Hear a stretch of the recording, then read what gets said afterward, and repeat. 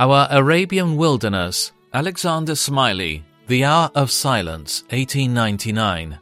But when God, who set me apart from birth and called me by his grace, was pleased to reveal his Son in me, I did not consult any man, nor did I go up to Jerusalem to see those who were apostles before I was, but I went immediately into Arabia. Galatians 1, 15-17. Paul went away from all human contact for several years in order to spend time alone with God in the Arabian wilderness.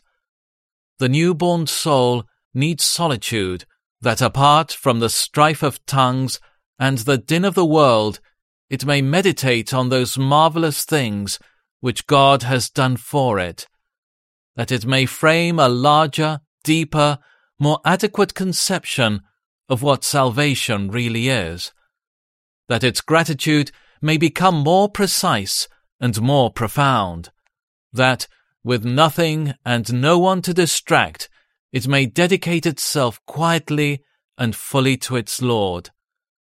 The Bible teacher needs solitude, that he may apprehend the breadth and length and depth and height of that great, majestic, illimitable book he is to proclaim, that he may seize hold of the truth of God, and that the truth of God may seize hold of him, that the truths of Scripture may become more than ever his own possession and exceeding joy, and then, out of the abundance of his heart, his mouth will speak.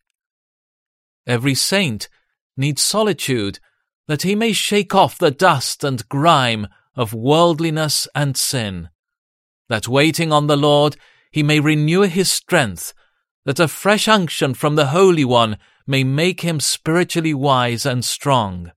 In Arabia, as he came forth from the cloud, the face of Moses shone.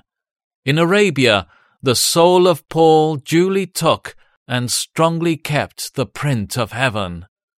Ah, there are none of us who can venture to dispense with our Arabian wilderness.